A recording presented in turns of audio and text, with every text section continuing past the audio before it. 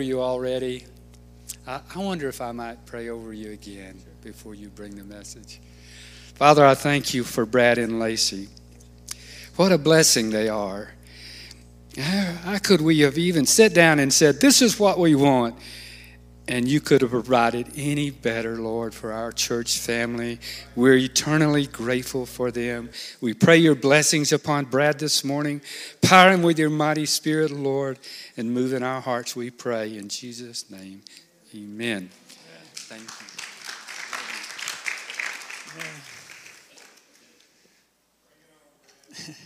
I don't think I've ever turned down prayer before. Anytime y'all want to pray for me, anybody in my family, please do. Speaking of prayer, you mentioned Hansi's coming here in October.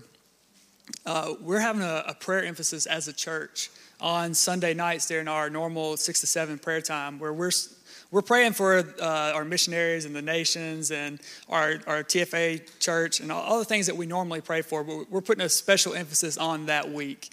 We're getting ready, expecting, and believing for miracles and believing that God's outpouring will happen that week specifically to revive our church. We already know it's going to happen at women's and men's retreats coming up in these next 2 weeks. But man, we're just believing for just an incredible outpouring of God's Spirit on that week as well. So, Pastor is, I believe today is the first day of his cruise. It's either today or tomorrow, but I'm pretty sure today. They're on a cruise with a few other people from the church, so definitely hoping that they're having a good time out there. He deserves it, and looking forward to hearing back from them here, and looking forward to next week as well. But speaking of that, I was taking a group to the airport for that cruise on Friday. I had an interesting weekend. So I was taking a group to the airport, and we were loading up here at the bus, and the bus was where it normally is parked back here. It wasn't on the side where I normally park it. But we were loading up luggage back there and everything. And one of the people asked me, hey, can you help me lock up the office after I make some copies of my passport? So I got diverted a little bit from loading up the luggage. And I went over there, made the passport copies, whatever, came back. Everybody's loading up on the bus. Let's go. Well, I get about one light down the road on Skyland, and somebody pulls up beside me honking their horn. I'm like, what is going on? They're like, hey, you lost some luggage back there. So I had to go on Skyland, get 2 bags of luggage, turn around, go back to the church because one had dropped off in the parking lot. It ended up being okay because one of the ladies on the trip left her wallet in one of the cars. So it kind of all worked out. But man, talk about a diversion, right? Well, yesterday, I told you it was an interesting weekend. My dad is getting ordained in the Global Methodist Church. He got ordained as a deacon and an elder. And so my wife and I went to Montgomery. Well, we've scheduled plenty of time that morning to get the kids. Y'all know how it is with kids, getting ready and, taking your time, doing that thing. It takes a while. So we scheduled plenty of time. And I hadn't had my hair cut in a while, and my wife cuts my hair, by the way. It's not very hard. You just all one length, right? So she's cutting my hair, about to cut my hair, and I plug it up, and I drop the extension cord, and when I drop the extension cord, the trimmer falls on the ground and breaks. I was like, come on. I was like, my hair's getting too long. I need it cut. So I was like, you know what? We scheduled time. Let me go to Walmart, pick up a cheap razor, and come back. So I did. I picked up a cheap trimmer, except for on this one, it had a little knob, a dial that you can instead of changing out the guards for every length, you can just dial it in. Boom. 2, 2.5, 3, boom, and you just go. Awesome. So she cuts my hair on top, and she's like, hey, while I'm here, you want me to trim your beard up? I'm like, yeah, sure, go for it. So she takes the guard off, and she's going around, trimming, right, whatever. Well, she puts the guard back on, and then she starts clicking the button, click. And she's like, you said you want it on 9, right? I'm like, yeah, 9. And she starts going, zip. Apparently, the guard didn't catch to the clicker, and it was all the way down. So she shaved me right there. I was like, it was one of those moments that you just have to laugh. I saw in her hand as much beard hair as I had, and she just falls on me, and she's just laughing. She's like, I'm not trying to laugh.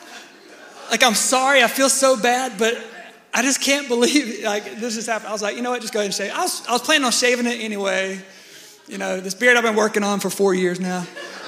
And just kidding. But it all happened with, getting diverted from dropping the trimmer to getting this new trimmer. But hey, I got a new look now. So today I want to talk on the title, Diversion. You're too late. Diversion, you're too late. What is a diversion? A diversion is an act of diverting or turning aside as from a course or purpose. Now, let me start off this sermon by saying two things. This sermon is not for people who every time that you pray, you get what you're praying for. If you pray to God for healing and you get healing, this ain't for you. If you pray for God for a breakthrough or miracle and you get those things, this sermon ain't for you. But for those of you who are anxious, for those of you who are weary in the waiting period of your prayer, if that's anybody in the house today, this sermon is going to be for you. Let's get you a little bit of background. Actually, let's pray first, and then we'll get into the background. Pray with me. Lord, thank you so much for today. I thank you for this opportunity to come into your house to worship the mighty name of Jesus. Lord, I thank you for your word and the truth of your word.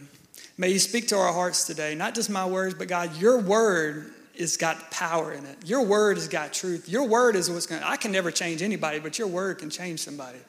So Lord, let your word change us today. I pray if there's anybody here in this place who doesn't know you or maybe hasn't completely surrendered themselves to you, Lord, may this day be the day that they make the very best decision they could ever make, and that's the decision to follow after you. And Lord, not just give you some of their life, to give you all their life. So Lord, I pray those things in Jesus' name, amen. A little bit of background before we read today. We're going to be in the book of Mark. Mark is the shortest of the four Gospels. Mark, oftentimes, when you start reading Mark, it's not going to take long to get to the word immediately. Like Mark is to the point. Immediately this happened, and then boom, he's on to the next thing. Immediately, and then boom, keep going on. Matter of fact, Mark didn't even have time for baby Jesus. Like he just started like right at 30-year-old, about to get into ministry, Jesus. You know what I'm saying? Like he was ready to get to action here. But another thing that Mark does in his Gospels, he has a literary style called Mark sandwiches. There's about 10 sandwiches in Mark, and if you don't know what a Mark sandwich is, I'll explain it to you. Essentially, it's like a sandwich. You got bread on top, bread on the bottom, and you got everything else in the middle.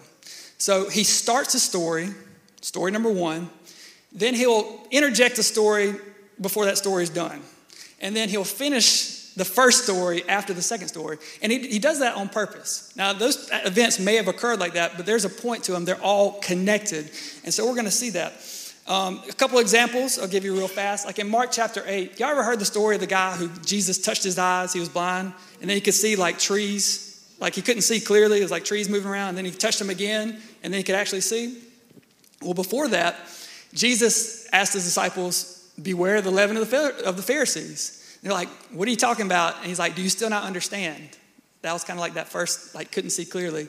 But after the story of healing the guy completely, he asked his disciples, who do people say I am? And they told him, some people say John the Baptist, some say Elijah, some say the other prophets. And he looks at his disciples and says, well, who do you say I am? And Peter steps up and says, you are the Christ. They could see, you know. Or what about the fig tree that gets withered? The fig tree is right in the middle of two stories. Or I'm sorry, the fig tree is the two stories, the beginning and the end. And in the middle, Jesus is going in and he's, driving people out of the temple for buying and selling in the temple. They were making it a den of thieves, a den of robbers, instead of a house of prayer. And so before you see this fig tree that has leaves but no fruit. And at the end, you see a fig tree that's withered. And that was a testament of the spiritual, of how they were spiritually dead. And they look good, but they were actually spiritually dead. And so here we are in Mark chapter 5. Now, I don't have any points today, but what I am going to do is use the three sections as my 3 points, essentially, of this sandwich. So, first section, Jesus is interrupted by a guy named Jairus. Section number 1, that's the top. Then a woman interrupts them on the way. That's the middle. And then we pick back up with the story of Jairus at his house. So, let's start here in Mark chapter 5, verse 21 through 24. It says, and when Jesus had crossed again in the boat to the other side, a great crowd gathered about him, and he was beside the sea. Then came one of the rulers of the synagogue, Jairus by name, and seeing him, he fell at his feet and implored him earnestly, saying, "My little daughter is at the point of death.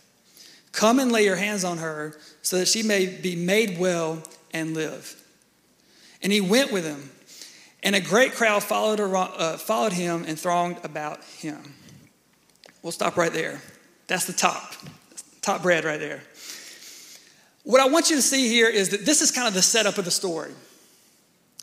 You got to understand, if you don't understand this, you won't, the rest of this, you'll just kind of fly through it. It won't really make sense.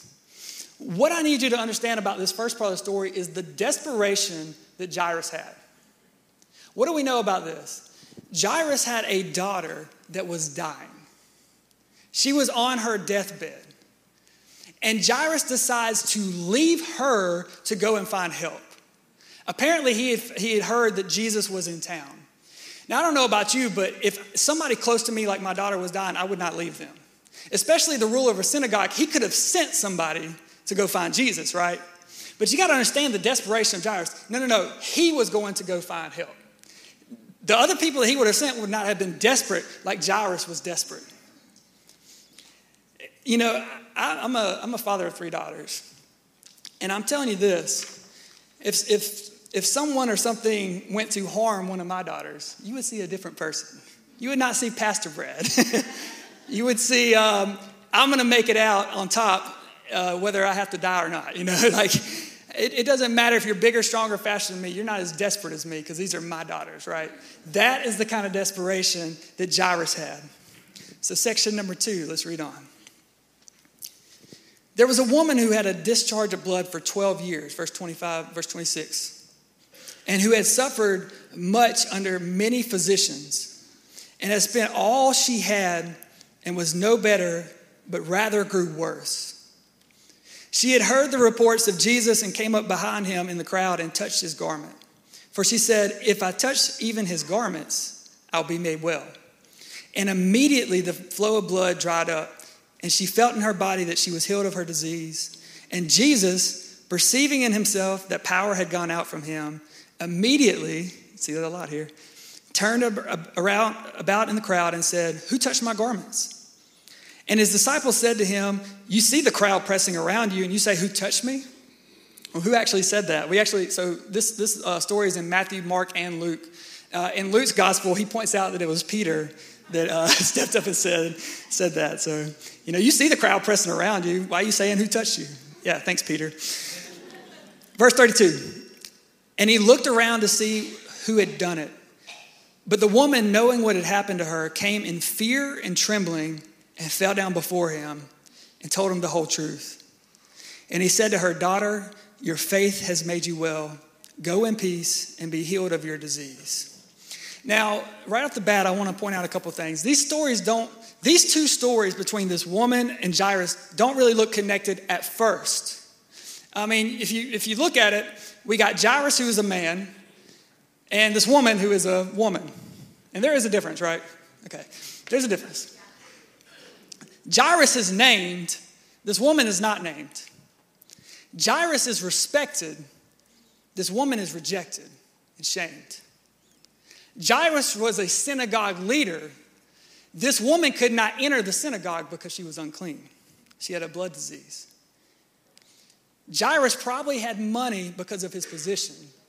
This woman has spent all she had on doctors that made her worse.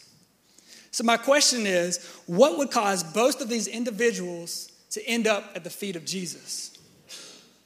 It was the pain. Pain has brought them to the same place. We rarely see people come to Jesus in their pleasure and their success.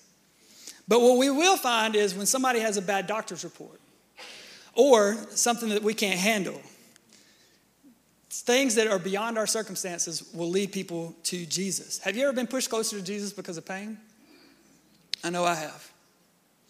This is why we would make a bad God. If I were God, I'd be like, "You should have come to me before the tragedy. You should have came to me before the report. You should have came to me before all that." But it doesn't matter how you come to God. What's important is that you come to him and that you surrender to him. This text even suggests that both Jairus and this woman would not have come to Jesus had it not been for their pain, had it not been for the tragedy they had been. This woman had spent all she had. What if she had more money? she probably would have found another doctor. Jairus was a synagogue leader. So, like, who were the people that opposed Jesus the most? The deeply religious people. The Pharisees, the synagogue leaders, the priests. They were kind of like the most opposed to Jesus. This is the leader of a synagogue. And yet he finds himself at Jesus. Jairus came to Jesus with urgency because he needed a miracle now. Like, the time was of the essence for Jairus. But with the woman, she had been subject to this disease for 12 years. This disease had become a part of her identity. She didn't know what it was probably like to even be normal or feel whole again. Y'all understand? There's a lot of differences, but there's a lot of connection here, which we'll bring here. In Mark 5:27-29, it says that the woman heard the reports. This woman was so desperate to be healed after 12 years. All it took was just hearing the report of maybe this could be it. She would try anything. And we see the desperation in the story when she reaches out and just touches, and here it doesn't say it, but in the other Gospels it says the hem of his garment. Maybe that was the bottom, maybe it was somewhere at one of the tassels or something at the top, but it basically is the fringe of his garment. And it made her well.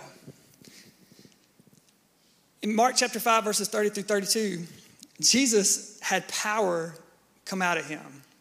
He turned and said, "Who touched my garments?" There's this crowd pressing in around him. I believe that Jesus didn't know. Okay? Now, there's some people that can say one way or the other. I don't think Jesus knew who touched him. He was not omniscient at this time. He was human, right? He had to rely on the Holy Spirit. Oftentimes was revealed things, but he didn't know everything. He was limited.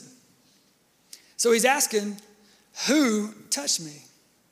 There was a lot of people touching him that day, but only one of them got power drawn out of Jesus. And Jesus just waits. Y'all see that in the story? Man, like, especially in some of the other ones. If you got to really pair all these together in the Matthew, Mark, and Luke. Jesus is just looking around. He is just waiting for somebody to say something. Now take the perspective of the woman for a moment, okay? You just touched Jesus, this guy who has this entire crowd following him, right? And you are unclean, and you touch somebody that was clean. She would have to live with the repercussions of that from the crowd. Who knows what the crowd would have done, knowing that she was unclean, touching somebody like Jesus that was clean. And then he wasn't able to go into the synagogue until he was made clean again. I imagine, have you ever been in one of those situations where it just seems like time slows down? Like time is normal. Like the disciples are wondering, trying to figure out who touched Jesus. They're like, hey, did you touch Jesus? Did you touch Jesus? Yeah, okay. What, do you feel power? Peter's going around figuring out, man, Jesus, this is the dumbest thing. What are you talking about? But for this woman who's about to reveal herself, she has to make up in her mind, knowing that she was healed, knowing that the power went to her, do I say something or not? I imagine time probably, every second was probably like a minute. So it could have been 20 seconds, but may have felt like 20 minutes. Verse 33 says, the woman, knowing what had happened to her, came in fear and trembling and fell down before him and told him the whole truth. Now, some versions say the whole truth or the whole story. I don't know if you've ever asked a woman to tell you a story before. But if you ask a lady to tell you a story, you're going to get all the details, right? If you ask a man, they'll just be like, yeah, this happened. Okay, move on. But this woman, she tells the whole truth. How much truth did she have? 12 years worth. 12 years of heartache, of brokenness, of rejection. And she told the whole truth to Jesus. See, Jesus wasn't just concerned about her physical healing. He was concerned about her. He wanted to heal her. But now think about it from Jairus' perspective. He was so excited that Jesus was coming to his house. He found Jesus. He found the way. His daughter is on her sick bed, her deathbed, about to die. He finds Jesus. Jesus is coming to his house. But now he gets diverted. He gets interrupted by a woman when time is of the essence. He's probably thinking, Jesus, come on. Hurry up. We got to go. Hey, Jesus, by the way, I was here first. You could heal her later. Let's go. I was here. You were coming to my house. Have you ever felt like that in life? I need money now. Like the rent is due like 10 days ago. Like I have these medical bills piling up so high. I need a breakthrough because otherwise they're going to take my house, take my car. Like, Jesus, do you not see how sick I am or how sick this family member is? Do you not see like what this addiction is doing to their life? Can you hurry up? Like, can you just heal them, or can you have that breakthrough? Jairus was in the middle of an emergency, and Jesus stops and just asks questions. But Jesus said this in verse 34. He said, "Daughter, your faith has healed you and made you well. Go in peace and be healed of your disease." Jairus had to watch someone else get their miracle while he was waiting on his. He knew that God could do it, but he knew that he had to hurry. But I want you to see the compassion of our Savior in this text. Jesus calls this woman daughter. You know this is the only time he calls a woman daughter in the Bible? Right here. This woman needed to know that she was a daughter after being outcast for 12 years. If she was unclean, that means she couldn't live with her family. She couldn't go into church. She couldn't be with the community. She couldn't touch people for 12 years. Jesus wanted Jairus to also know that the same way that he felt about his little girl was the same way he felt about this woman. I don't know about you, but when I was growing up, I was late everywhere. Like, is anybody here like late a lot? I see that hand. That was the first hand right there. Matter of fact, Lacey posted something on Facebook the other day. It was like, name a friend that if they were late, you would win if you could guarantee they were late, you would win $1 million. Obviously, you couldn't tell them they had to be late, but just tell them to show up at this time. If they're late, you win $1 million. And she's like, it's me. I was like, yes, you're right. It's you. No, I'm just kidding. She's pretty good. We got kids. We got an excuse, right? But when I was growing up, I was late everywhere. Actually, I had a shirt. My mom, I don't remember if my mom bought it or if I bought it. I had a shirt that said, always late but worth the wait. So that can kind of tell you, like, I was late everywhere. I remember walking into school. I wasn't late for school, but I walked in class as the bell was ringing every day. Because it was set to like a certain time. I was like, I got 10 seconds, got 8 seconds. Boom, I'm in class. You can't get me a tardy. Let's go. But we see that here at the conclusion of this story in Mark chapter 5. In Mark chapter 5, verse 35, it says, while he was still speaking, there came from the ruler's house some who said, your daughter is dead. Why trouble the teacher any further? Now, I have 3 daughters. I can't fully relate to this story, but I can imagine. What kind of friends were these that would come and say that? It wasn't the fact that they gave him the facts that his daughter was dead. That was okay. But it was what they said after that. Did you catch that? Why trouble the teacher any further? What they're saying is, you're too late. You're too late, Jairus. Just give it up and walk away. Quit bothering this guy because you're too late. But you need to know the right people in your life. How are you going to tell him it's too late? It's not your daughter. It's his daughter. You got to be careful of people who don't understand the authority of God. Because they just understood Jesus as a teacher, but he wasn't just a teacher. He was a miracle worker. Jesus was a healer. He is the resurrection, and he is the life. And Jesus pipes up, it says, but over here in what he said in verse 36, Jesus said to the ruler of the synagogue, do not fear, only believe. Don't you love Jesus? Man. Mark chapter 5, verse 37 through 40 reads like this. It says, he allowed no one to follow him except for Peter and James and John, the brother of James. They came to the house of the ruler of the synagogue. And Jesus saw a commotion, people weeping and wailing loudly. And when he had entered, he said to them, why are you making a commotion and weeping? The child is not dead, but sleeping. And they laughed at him. But when he put them all outside, he took the child's father and mother and those who were with him and went in where the child was. Let's stop right here. These people that were in this house weren't family members probably. Some of them may have been. But back in this era and this time in history, they actually hired professional mourners when somebody died. And so they would have people that would come in and they would wail and they would cry and they would, with the family, it was a comfort thing, but it was also like for the family could mourn as they wanted to mourn without being embarrassed, without being singled out. It was these people were the ones that would be kind of have all the attention on them. Does that make sense? And so when Jesus comes in and says, hey, she's not dead, she's asleep, they laughed at him. Like these people that were hired laughed at Jesus because they knew that she was dead. But what did Jesus mean here by sleep? First of all, sometimes even Jesus had to get people out of the room. Like these people didn't believe in Jesus either or believe what Jesus could do. So he had to get them out. He had to shrink it down to his three, Peter, James, and John, and Jairus and his wife. But sleep is a term that Jesus often used when talking about, or it's used throughout the Bible when talking about death. Let's turn to John chapter 11, verses 11 through 15. You don't have to turn with it, but it's going to be on the screen, but you can if you want. We know that Lazarus died, right? Everybody knows that. He was dead for 4 days. In John chapter 11, verse 11 through 15, Jesus said, after saying these things, he said to them, our friend Lazarus has fallen asleep, but I will go and awaken him. The disciples said, Lord, if he's fallen asleep, he'll recover. But Jesus spoke of his death. But they thought he meant to rest and sleep. Then Jesus told them plainly, Lazarus has died. You had to tell them that sometimes. But for your sake, I'm glad I was not there so that you may believe, but let us go to him. Paul does the same thing in 1 Corinthians 15, 51 and 52. He says, behold, I tell you a mystery. We shall not all sleep, but we shall all be changed in the moment, in the twinkling of an eye at the last trumpet. Let me tell you something. This little girl was dead.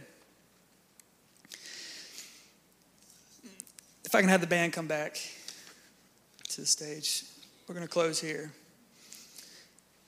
Here's where it all comes together. Verses 41 through 43. 41 says, taking her by the hand, he said to her, Talitha Kumi, which means, little girl, I say to you, arise. And immediately the girl got up and began walking, for she was 12 years of age. And they were immediately overcome with amazement, and he strictly charged them that no one should know this, and he told them to give her something to eat. Now, he didn't just shout this to the girl. The connotation of this text is that he walked over to her, grabbed her hand, and said, hey, little girl, it's time to wake up. Kind of like you would waking up your daughter from a nap. This was only one of 3 recorded people that Jesus raised from the dead in the Gospels. But I want you to see this connection in the story. You may have missed it. This little girl is how old?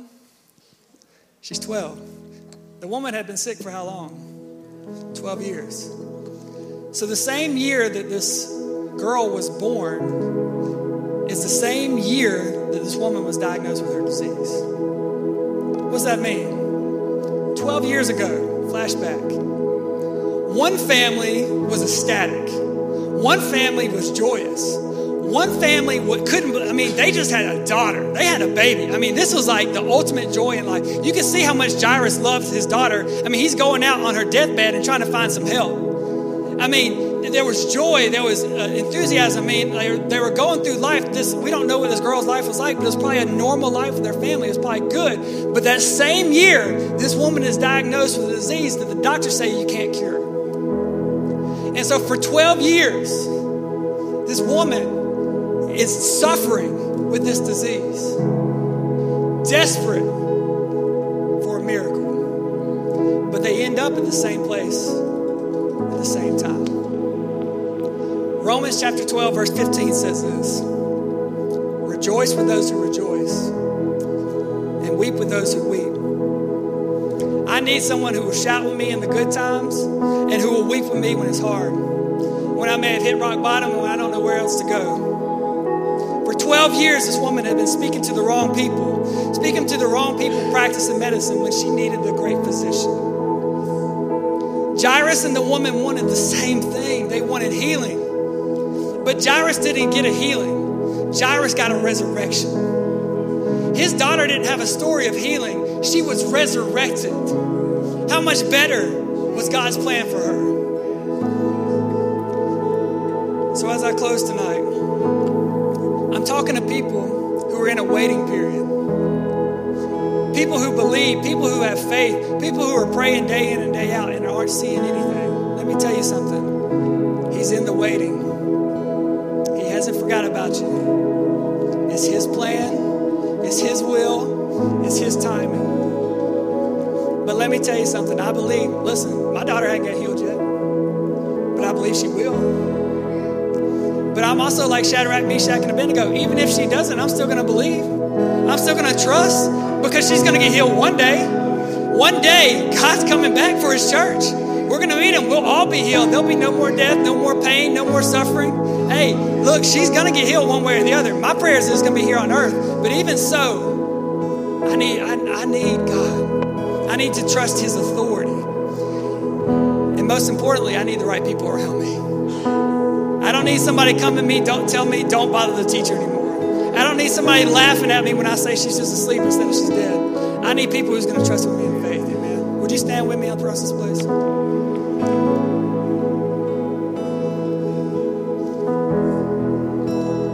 This altar time is for people who are in a waiting period. Where you feel like, man, I've been to an altar so many times. I'm tired of going down to the altar. I'm tired of, man, people have prayed for me to get healing. It hasn't worked. My prayer is for you today. It could be on this same day, both of them got healed, man. What a day it was. Could it be that today is that day? Could it be that that person you've been praying for accepts the Lord today? Could it be that that person that's struggling with the addiction, that God breaks them free? You know, you can be like the centurion. You ain't even got to be there, Lord. Remember the centurion? I'm a man of authority and a man under authority. I know what authority looks like. Jesus, you don't even have to come to my house to heal my servant. Just say the words and my servant will be healed. Listen, the person you're praying for doesn't even have to be here. God, the authority that we believe in is greater than having to touch somebody. Amen. Jesus was amazed at that faith. If you're here today and you don't know the Lord, or you know you're not completely serving the Lord, you may know about God, but you know you're not serving the Lord. Today is the day of salvation. We don't have tomorrow. Today is the day of salvation. We're not promised tomorrow. If that's you, I want you to come down here as well. So you're welcome to come down. We're going to have a worship time. We're going to pray, and we're just going to believe together. Hey, we're believing for healed, and even if He doesn't, we're still believing. Like, that's the prayer this morning. If you have a situation that you want to pray about, we're going to pray together. Or if you would like to accept the Lord, come and let us pray for you. It's not hard. It's not difficult. There's nothing weird about it. This will be the best decision you ever made in your life is the decision to follow Christ.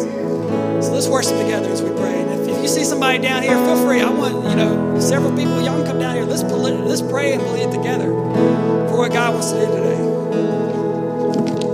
I just want to speak the name of Jesus over every heart and every mind. 'Cause I know there is peace within your presence. I speak Jesus.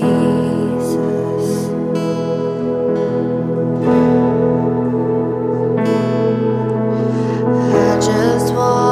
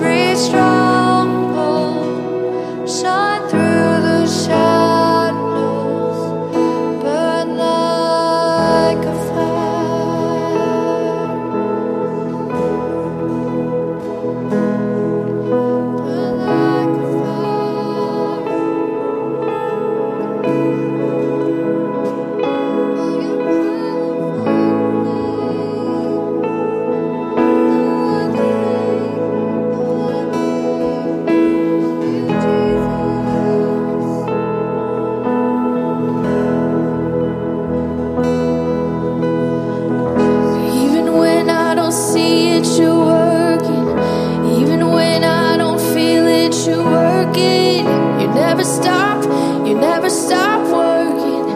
You never stop, you never stop working. Even when I don't see it, you're working.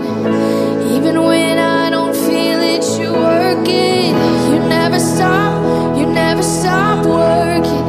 You never stop, you never stop working. Even when I don't see it, you're working. Even when I don't feel it, you're working. You never stop, you never stop working.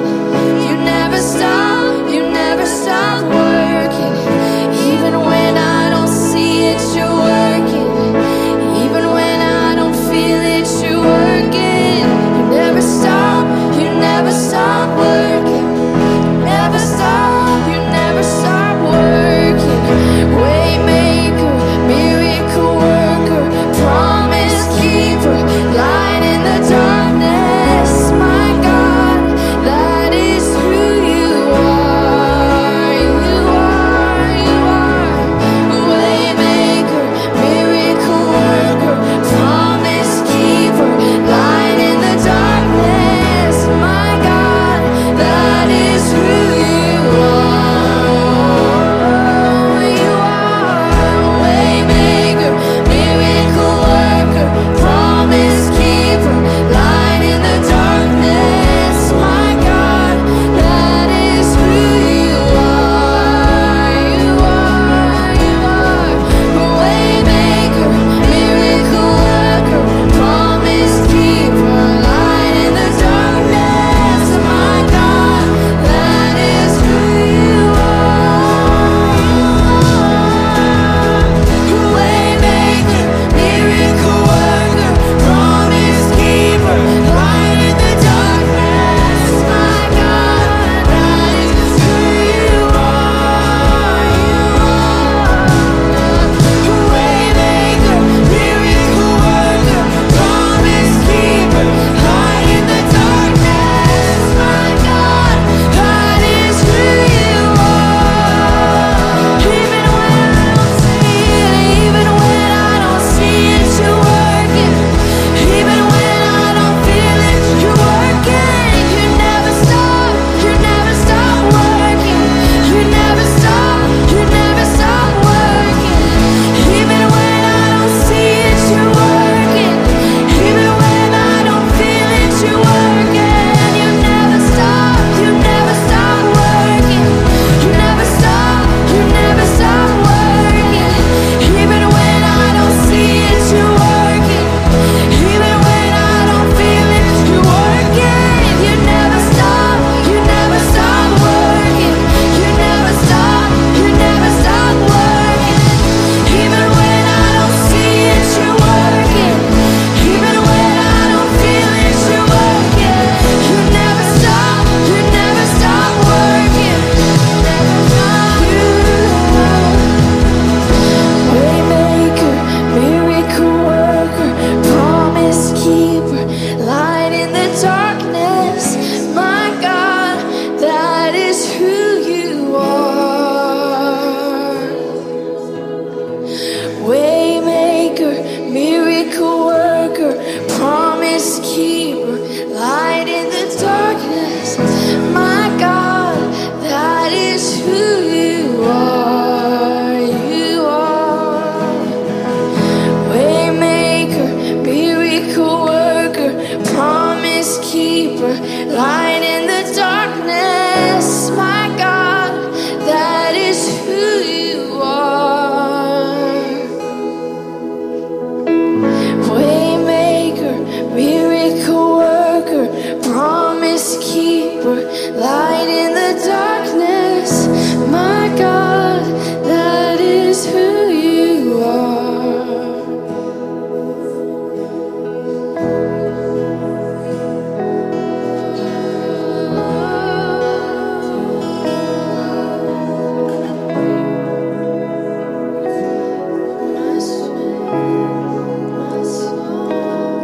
Let me just encourage you today a little bit. You know, as humans, it can be easy to get discouraged when we don't see something, especially immediately. especially something we really want to happen. But I've seen too many times in my life and in the lives of others where God doesn't always show up on our time, of course, but immediately when we pray for something. I've seen people come out of services and get healed when they get home, or healed like later on that week. I've seen breakthroughs like that. Or I've just seen God like use specific people. So like we talked about Hansi Stein coming. I believe that God can heal through anybody. Any one of us God can use to heal somebody. But then there's other people who have a gift of healing. And Hansi's one of those guys that he has a ministry of healing. And if for some reason you did not get healed today, if God chose not today, or maybe not tonight, or whenever it was, let me just ask something for you. Will you just believe for the revival that we have coming up? We have a few weeks that we can fast and pray. And if you have something that you're really looking for, like as a church, we've committed to fast and pray for this. And so we're taking Sunday nights and we're taking throughout the week to believe for the miraculous. God, miracles are not dead. Healings are not dead. Breakthroughs are not dead. God is still on the throne, amen? So just because you don't see something maybe in your own life, or maybe you've seen like Jairus he had to watch a miracle before he got his. Maybe you see it in other people but not yourself. Let me just tell you, don't give up. Don't give up. So God is good, amen. Let me pray for you. You're welcome to stay as long as you want, but I want to pray a prayer of blessing over our church family, especially over Pastor and those who are gone right now. Lord, we come before you. We say thank you. Thank you that we could come to your house and worship your name, God. Thank you that we have belief. We don't live this life with people who have no hope. We don't live this life with people who are told a diagnosis of it's impossible to heal that, or it's impossible for this to happen. No, we don't believe in the impossible. We believe in the miracle working God. And so, Lord, we're going to continue to trust you in the waiting period. Believing, Lord, that your word is true and what you said is going to come to pass. So, Lord, I pray a blessing over us this week. Lord, let our hearts be ready to receive next week, the week after. And, Lord, especially when Hansi comes, God, we're believing for the miraculous to happen then. But use us this week, God, to spread your message of hope, of love, of grace and mercy to those around us. Help us to be beacons of light in our community, Lord. To be people that walk in faith, Lord, and who walk with the power of the gospel. So, Lord, I pray a blessing as we go to work, to school, wherever we go. Just keep us safe and help us to be in tune with your Holy Spirit. Lord, for those who have traveled or are on vacation, for Pastor and those, God, Miss Brenda, we're believing, God, for this to be a time of rest, refreshing, and fun. Lord, I pray they would just have the best time with tons of memories, and they can come back, Lord, just excited and rejuvenated, Lord, to continue to do the work that you've called them to do. We're blessed to have them, Lord Jesus, and we thank you for them. We give you praise for all these things in Jesus' name. Amen.